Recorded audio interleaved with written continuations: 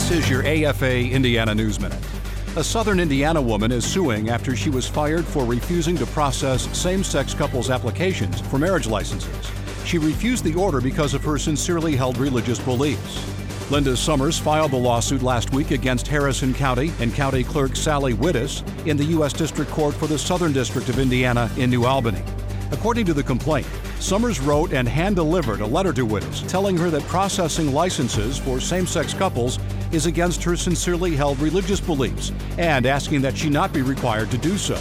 She was then fired by Wittes, who accused her of insubordination. Harris County claims it does not discriminate against anyone based on race, religion, color, sex, age, national origin, disability, or military status. Summers is basing her suit on that policy. There's more online at afain.net.